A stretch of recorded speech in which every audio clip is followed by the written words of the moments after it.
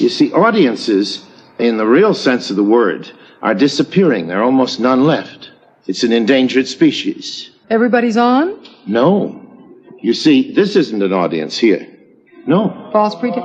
No. It's wonderful, lovely people, and we're so grateful for you, but you're not an audience. You got in free. An audience? And not only did you get in free, but you know, as does every studio audience, that you are not here to do anything except be a member of the cast and to help us look good. Oh, keep that in mind. Have you ever seen a television show where the audience booed and hissed or refused to applaud? It's always a big hit on television, isn't it? Because the people who come to the show know that they're part of the cast and have to help us not to look ridiculous. Yes. Our real audience is 2 or 3 people in a living room scattered all over the place, but that isn't a real audience. No. An audience is a big, many-headed beast crouching out there in the darkness, waiting to eat us up or love us or whatever, and it must be either seduced or tamed or raped or whatever. And it must be dealt with. Because anybody who deals with a real audience, as I have, my goodness, think how long I've been in show business. I've been hissed and booed. I've had things thrown at me. Until you've had that experience, you don't understand what dealing with an audience is.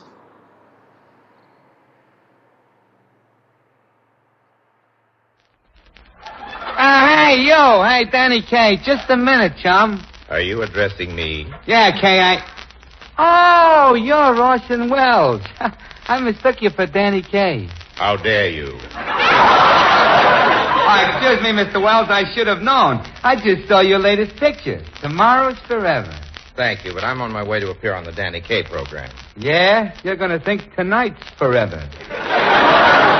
Who are you? I'm an average radio listener. Well, you look older than 12. But tell me, my Vox Popoff, I haven't heard any of Mr. Kaye's programs this year. What does he do? Your guess is as good as mine. All I know is he has one joke. My sister married an Irishman, O'Reilly, no O'Reilly. You'll find out. Now, just a minute, my kilocycle killjoy. In the spring of 1946, with production on The Stranger Wrapped, Wells was back in Hollywood taking guest spots on The Danny Kaye Show, The Fred Allen Show, and Radio Reader's Digest.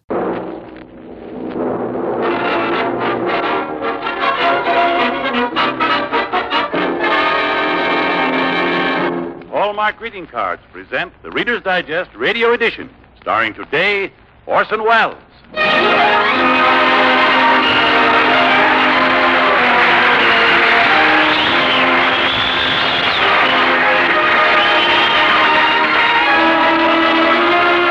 Now here's your host for Hallmark Greeting Cards, Arnold Moss. Thank you, Basil Rysdale. This Sunday and every Sunday, the makers of Hallmark Greeting Cards present the radio edition of the Reader's Digest, America's favorite magazine, to remind you that whenever you want to remember someone, you'll find a Hallmark card that says what you want to say the way you want to say it. So when you choose a card, look on the back for the identifying words, a Hallmark card. And remember, a Hallmark card will best express your perfect taste, your thoughtfulness.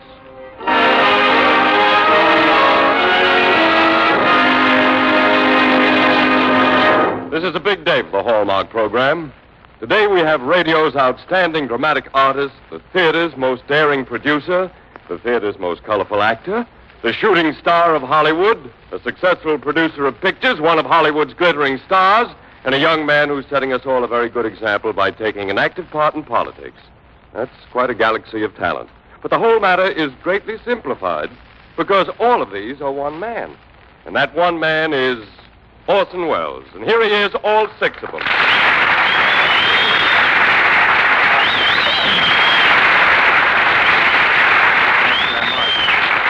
Thank you, Arnold Moss. And I might add, a sleight of hand artist and a magician of no mean proportions. He even saws women in half. Arnold, an omelet is a charm worn around the neck. And what? A bust is something a lady wears. What is it? Chivalry is what you feel when you're cold. Oh, come on. A myth is a female moth. Well, what's going on here? A spinal column is a long bunch of bones where the head sits on top and you sit on the bottom. What started this onslaught? The function of the stomach is to hold up the petticoats. Now, wait a minute. Savages can have as many wives as they please. But civilized people only have one at a time, and that is known as monotony.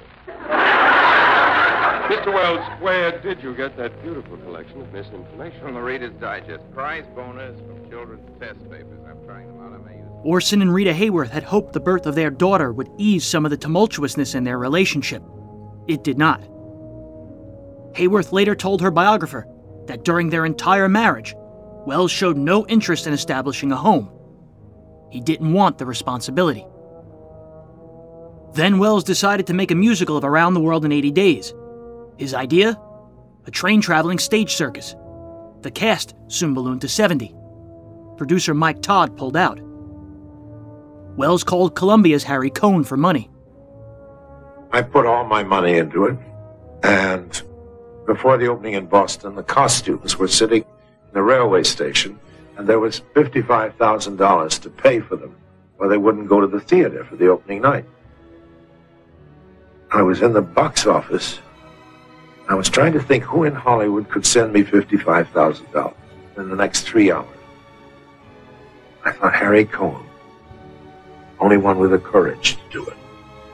I called him up and I said, Harry, he said, what is it? What do you want? I said, I've got the greatest story you've ever read. And I turned the paperback around that the girl in the box office was reading. It was called The Man I Killed. And I said, it's called The Man I Killed. Written by such and such, a paperback, buy it. I said, you get me $55,000 to Boston, 2 hours, and I'll make the picture. I'll write it and direct it and act in it.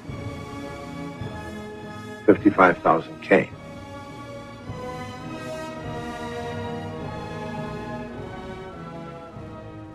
In exchange, Wells would put the play on Broadway and direct a film at no fee. But Rita had a long-standing hatred for Cohn, her boss. In late spring, Wells moved to New York. Around the World in 80 Days premiered at the Adelphi Theater on May 31st, 1946. Good evening. This is Orson Welles, your producer of a special series of broadcasts presented by the makers of Pabst Blue Ribbon, the Mercury Summer Theater of the Air.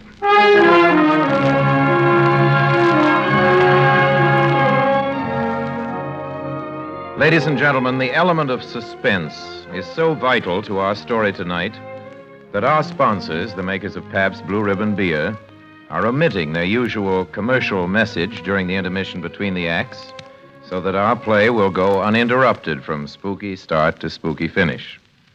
Therefore, let's give Ken Roberts his 45-second opportunity right now to extol the merits of that blended, splendid...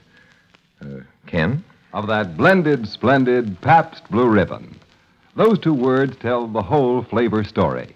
You see, every single drop of Pabst Blue Ribbon is the happy result of blending. The next Friday, June 7th at 10 p.m., Wells debuted a new CBS series, That's right. The Mercury Summer Theater. It was sponsored by Pabst Blue Ribbon beer. On the summer solstice, the Mercury performed Lucille Fletcher's classic, The Hitchhiker. But fresh, clean, sparkling, with the real beer taste coming through just the way you like it.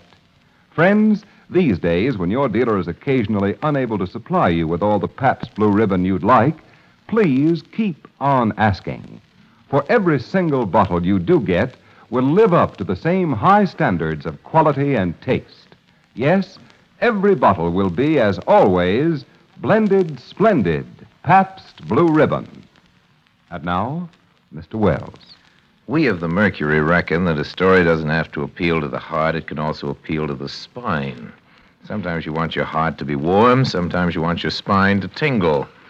Well, the tingling, it's to be hoped, will be quite audible as you listen tonight to a classic among radio thrillers. Its author is one of the most gifted of all the writers who've ever worked for this medium, Lucille Fletcher, who wrote the greatest single radio script ever written, Sorry, Wrong Number. The title of this, her terrifying little tale of Gru for this evening, is another spine tingler by name The Hitchhiker.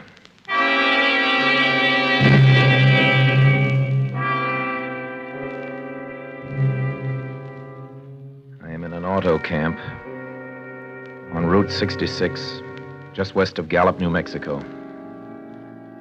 If I tell it, maybe it'll help me. It'll keep me from going crazy.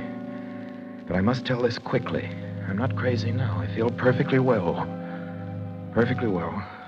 Except that I'm running a slight temperature. My name is Ronald Adams. I'm 36 years of age, unmarried, tall, dark, with a black mustache. I drive a 1940 Ford V8, license number 6V7989. I was born in Brooklyn. All this I know.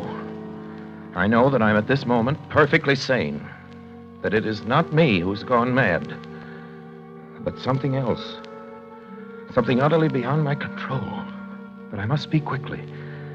At any moment, the link with life may break. This may be the last thing I ever tell on Earth.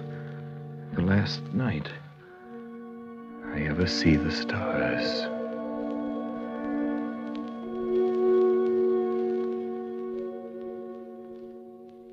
Six days ago, I left Brooklyn to drive to California.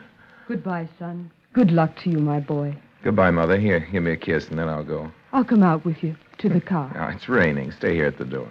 Oh. Hey, what's this, tears? Oh, it's just the trip, Ronald. I wish you weren't Oh, driving. Mother, there you go again. People do it every day. I know, but you'll be careful, won't you? Promise me you'll be extra careful. Don't fall asleep or drive fast or pick up any strangers on the road. Strangers, don't you worry. There isn't anything going to happen. It's just 8 days of perfectly simple driving on smooth, decent, civilized roads with a hot dog or a hamburger stand every 10 miles. I was in excellent spirits. Drive ahead. Even the loneliness seemed like a lark. But I reckoned without him.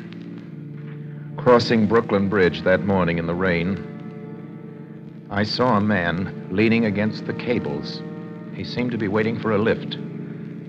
There were spots of fresh rain on his shoulders.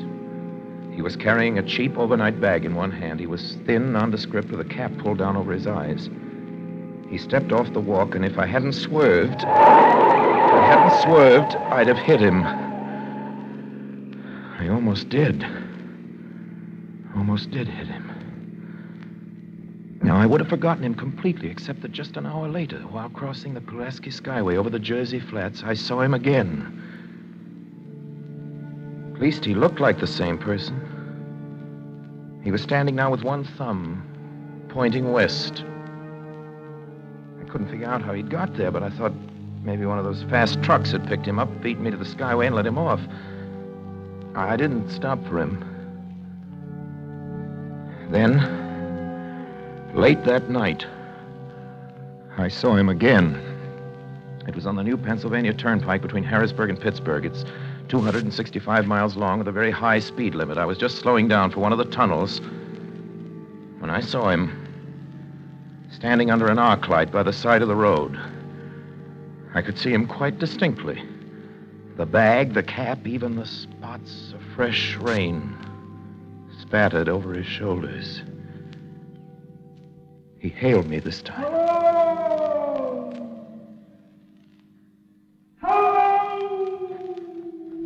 I stepped on the gas like a shot. That's lonely country through the Alleghenies, and I had no intention of stopping. Besides, the coincidences, or whatever it was, gave me the willies. I stopped at the next gas station. Yes, sir. Fill her up, will you? Check your oil? No, thanks. Nice night, ain't it? Yes, yeah, it hasn't been raining here lately, has it? Not a drop of rain all week. Oh, no? I suppose that hasn't done your business any harm. Well, people drive through here all kinds of weather. Mostly business, though. Ain't many pleasure cars out in the turnpike this season of the year. I guess not. What about hitchhikers?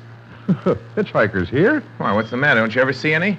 A guy'd be a fool to start out to hitchhike on this road. Look at it. Then you never see anybody? Nope. Maybe they get a lift before the turnpike starts. I mean, you know, just before the toll house. But then it's a mighty long ride. Most cars wouldn't pick up a guy for that long a ride. This is pretty lonesome country here, mountains and woods. Yeah. Hey, you ain't seen nobody like that, have you? Oh, no, it's just a technical question. Oh, I see. Well, that'll be $1.49 with the tax.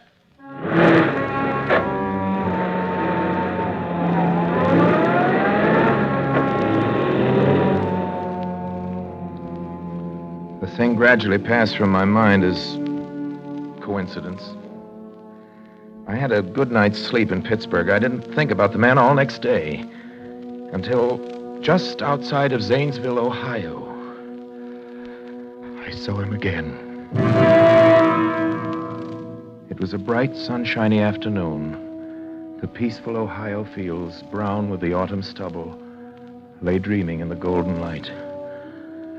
I was driving slowly, drinking it in, when the road suddenly ended in a detour. In front of the barrier, he was standing. Let me explain about his appearance before I go on. I repeat, there was nothing sinister about him. He was as drab as a mud fence, nor was his attitude menacing. He merely stood there, waiting, almost drooping a little, the cheap overnight bag in his hand. He looked as though he'd been waiting there for hours. And he hailed me. He started to walk forward. Hello! Hello!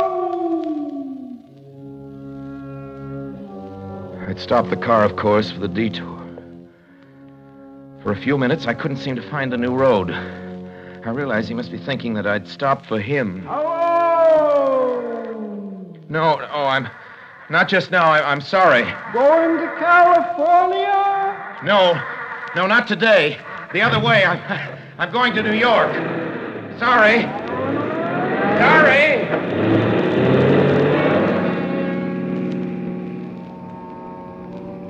After I got the car back onto the road again, I felt like a fool.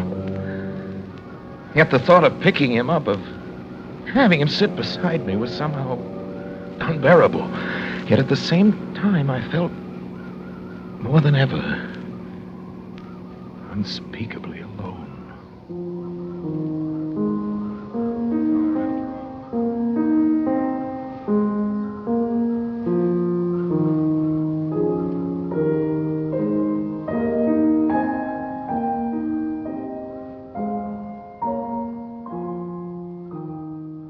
I don't know what this means, or even if it has meaning, but I can't resist mentioning the fact that this much can be revealed concerning the appearance of tonight's atom bomb. It will be decorated with a photograph, a sizable likeness, of a young lady named Rita Hayworth. Not long ago, I watched quite another sort of young lady paint her lips with something called over the counter the atom lipstick. A case of the cosmetic being fashioned according to the popular conceptions of the original war engine. I'm sure you won't need to be told that Miss Hayworth is not one to use such a thing or to hold it as anything less than a very hideous conceit. Her face is not on the atom bomb, then, by her own choosing, but by election of the flyers who will drop the bomb and who are clearly for business according to their taste. As regards selection, I find their taste beyond reproach, but the bomb dropping itself better be worthy of the accompanying photograph. Is this, Faustus claimed of Helen of Troy, the face that launched 1,000 ships and burnt the topless towers of Ilium? Well, I want a better toast, a better boast for Rebecca. I want my daughter to be able to tell her daughter that grandmother's picture was on the last atom bomb ever to explode. Now my time's about up. About time for me to say goodbye to you. With one more word about this OPA business, if I have a second. You can send a wire, if you will, or a special delivery letter to your congressman or President Truman, upholding his courageous stand, demanding immediate enactment of effective price control legislation. If you do, you'll be saving that dollar and making it worth something. Now my time is up. Thanks for listening. Please let me come to call again this same time. Next week, same station. Until then, I remain obedient to yours. This is the American Broadcasting Company.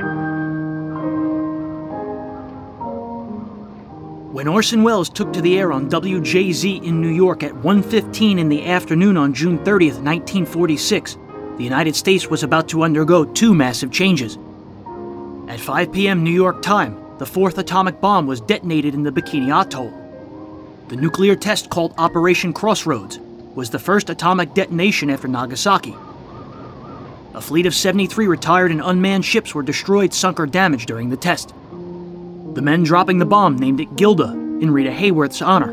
Her biggest film was then out in theaters. She was mortified. Then at midnight, the emergency wartime powers of the United States Office of Price Administration expired. Although the OPA's powers were reinstated within the month, they were dissolved the following May. In the year after World War II, more than 5 million U.S. citizens went on strike, stifling the economy. It led to the Taft-Hartley Act, limiting the power of labor unions. The largest inflation rise in the country's modern history ensued. Wells remained in New York the rest of the summer. Around the World in 80 Days closed on August 3rd. The Mercury Summer Theater went off the air on September 13th, and the final commentary aired on October 6, 1946 on ABC. It was the last time Orson Welles produced his own radio series.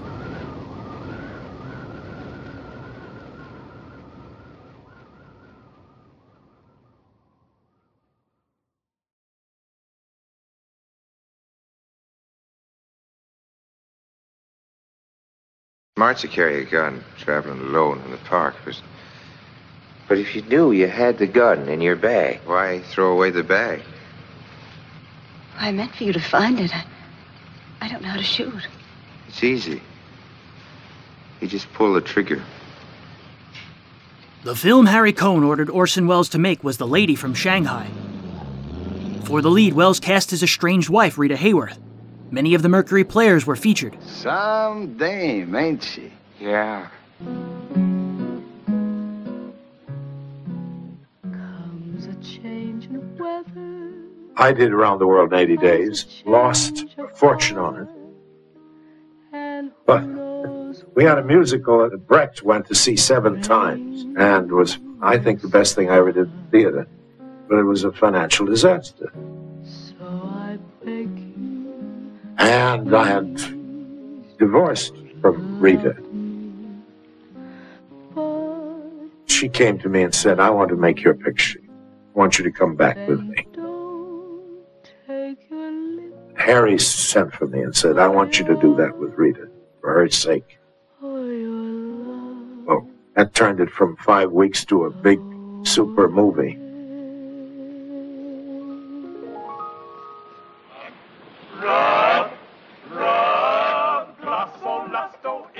Production began on October 2nd, and Welles clashed with Harry Cohn from the start.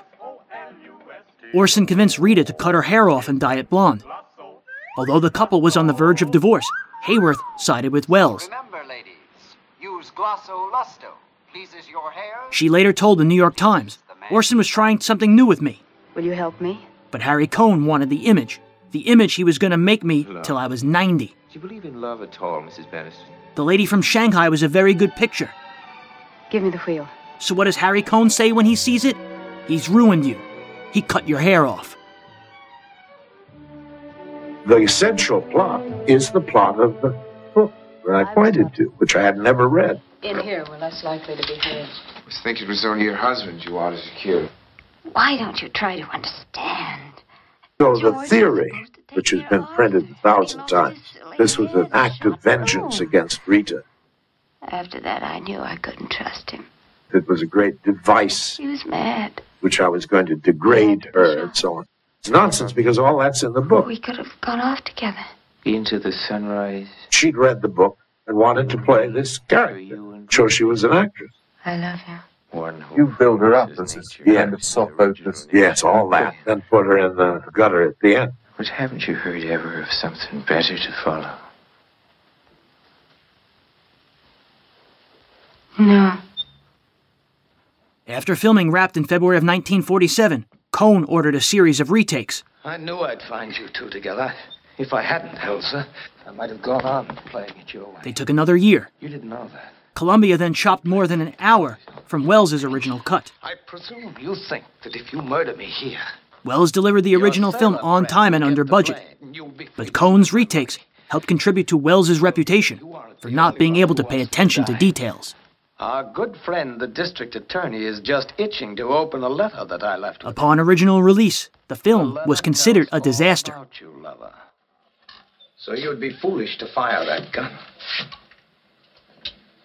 With these mirrors, it's difficult to tell. You are aiming at me, aren't you? I'm aiming at you, lover. Not long after, on November 10th, 1947, Orson Welles and Rita Hayworth were officially divorced. But you know, I'm pretty tired of both of us.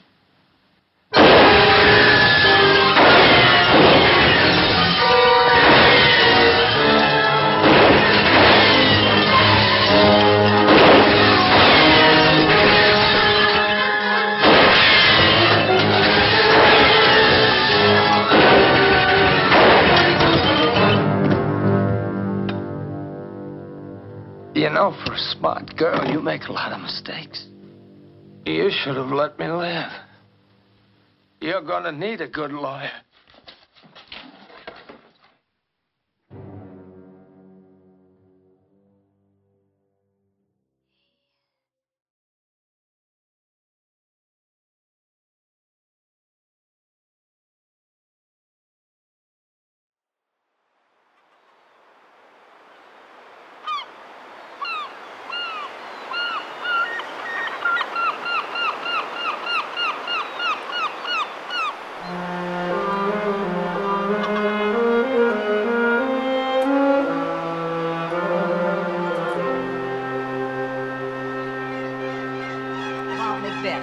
Well, Orson came in to that wonderful company of March of Time.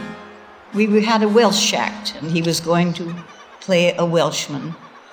And of course, that glorious voice, Paul Stewart, who was an actor, as you all know from pictures, but he was always on the air before that. He was on the March of Time and on many other shows. He heard Orson and said that he introduced that voice to the company of the March of Time.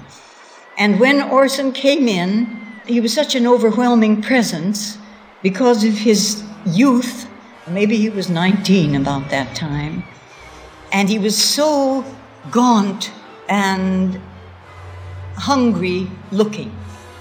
And it was a rough time. I don't mean that to be in any way comical, because a lot of people were not eating regularly in the theater, and it was all very obvious in this eloquent performer who gripped us all the minute he opened his mouth. It was thrilling, absolutely thrilling.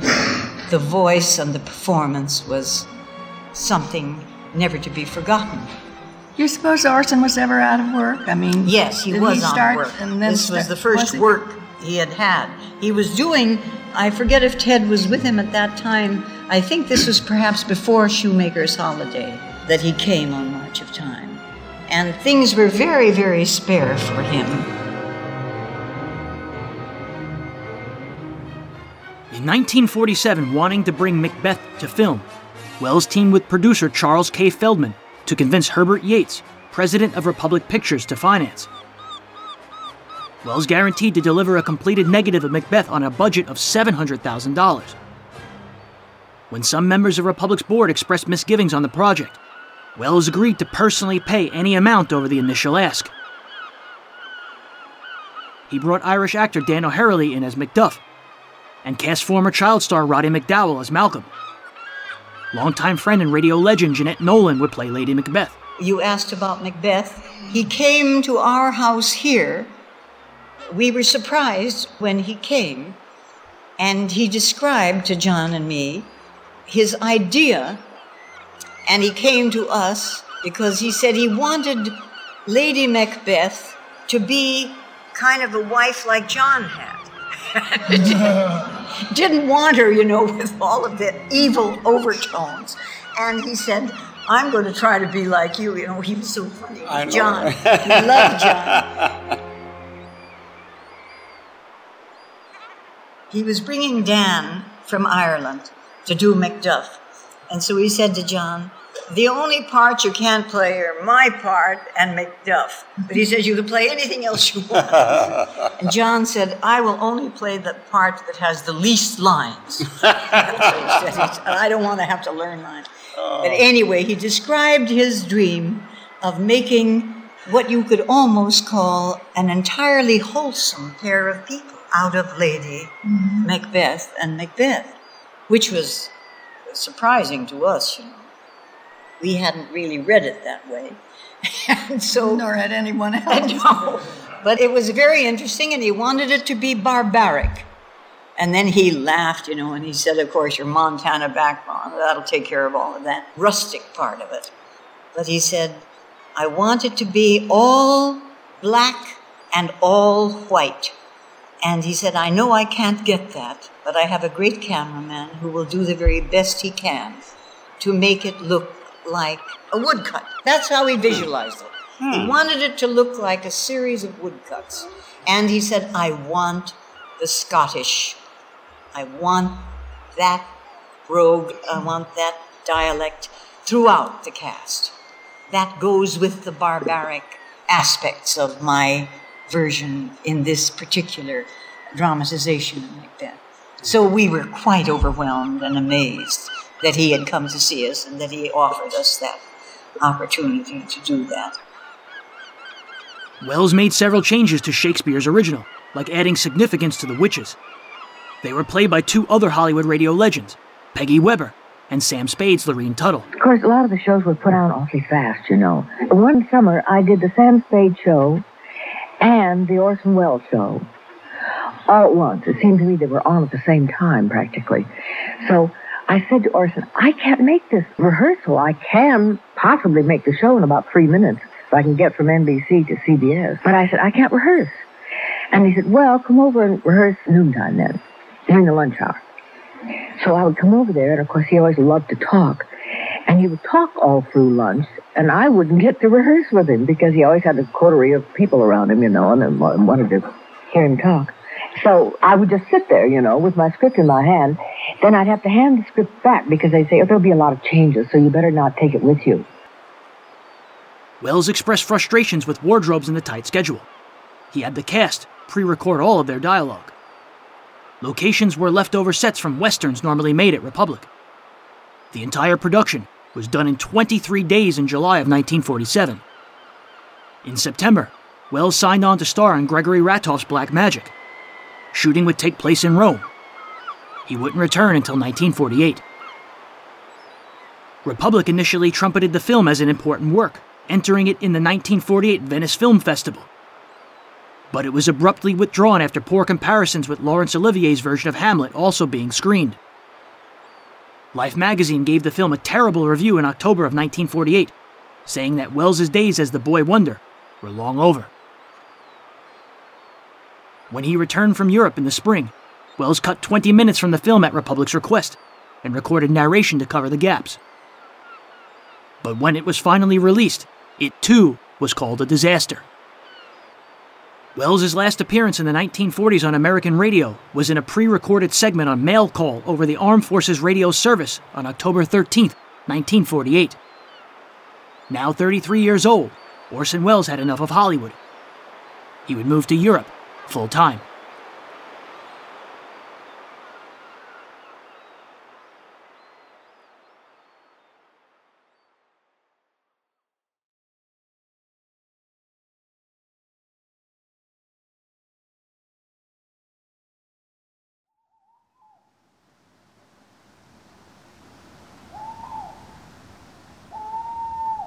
I always like to work with the top people. I'm not very good when I work with people who are not very good. I'm just not.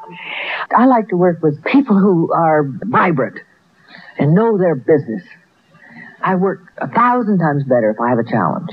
I think it comes from being a Leo, like I am. I just think, you know, because I'm a Leo, I roar that way. Good evening, and with me once again is the man who really makes the program possible with his fabulous collection of recordings, Ed Corcoran. Well, thank you, Dick. That's very nice words. Ed, I'm going to let you introduce our guest tonight because you had the opportunity to meet him prior to the show. Maybe I can start off by asking what your license number is there, Mr. 137596. What does that mean to you, Dick? None other than Sam Spade, alias Howard Duff. Sam Spade and many other famous roles in both radio, television, movies, and theater, Dick. So we got another biggie here tonight. We certainly have. Howard, it's a pleasure to welcome you to the golden age of radio and to put your career in perspective because you are known today by current-day audiences on television and motion pictures, on the stage. You're one of the few who had a major career in radio, but has gone on to even more exciting things. You mean I've survived? In a very real sense, yes. Sam. Goodbye. Now, wait a minute, Effie. You can't leave like this, not without... Oh, all right. I'll talk to you while I'm putting my hat on. Well, can't you at least look at me? After all, you should give me a chance to justify... Sam, apparently you're laboring under an apprehension. Of course I am. Oh, boy, am I glad I picked the last in June and the first in July.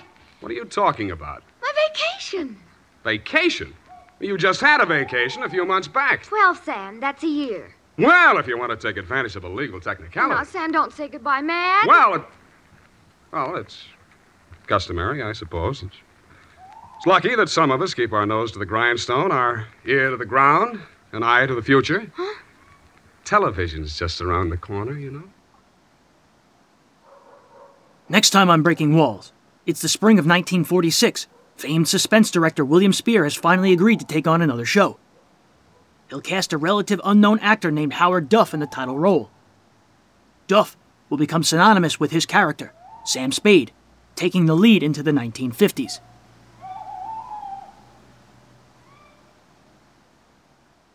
And as for Orson Welles in the 1950s, well... Victims? Be melodramatic. Look down there. Would you really feel any pity if one of those dots stopped moving forever? If I offered you 20,000 pounds for every dot that stopped, would you really, old man, tell me to keep my money? Or would you calculate how many dots you could afford to spend? Free of income tax, only. Free of income tax. The only way you can save money nowadays. A lot of good your money will do you in jail. That jail's in another zone. There's no proof against me. Besides you.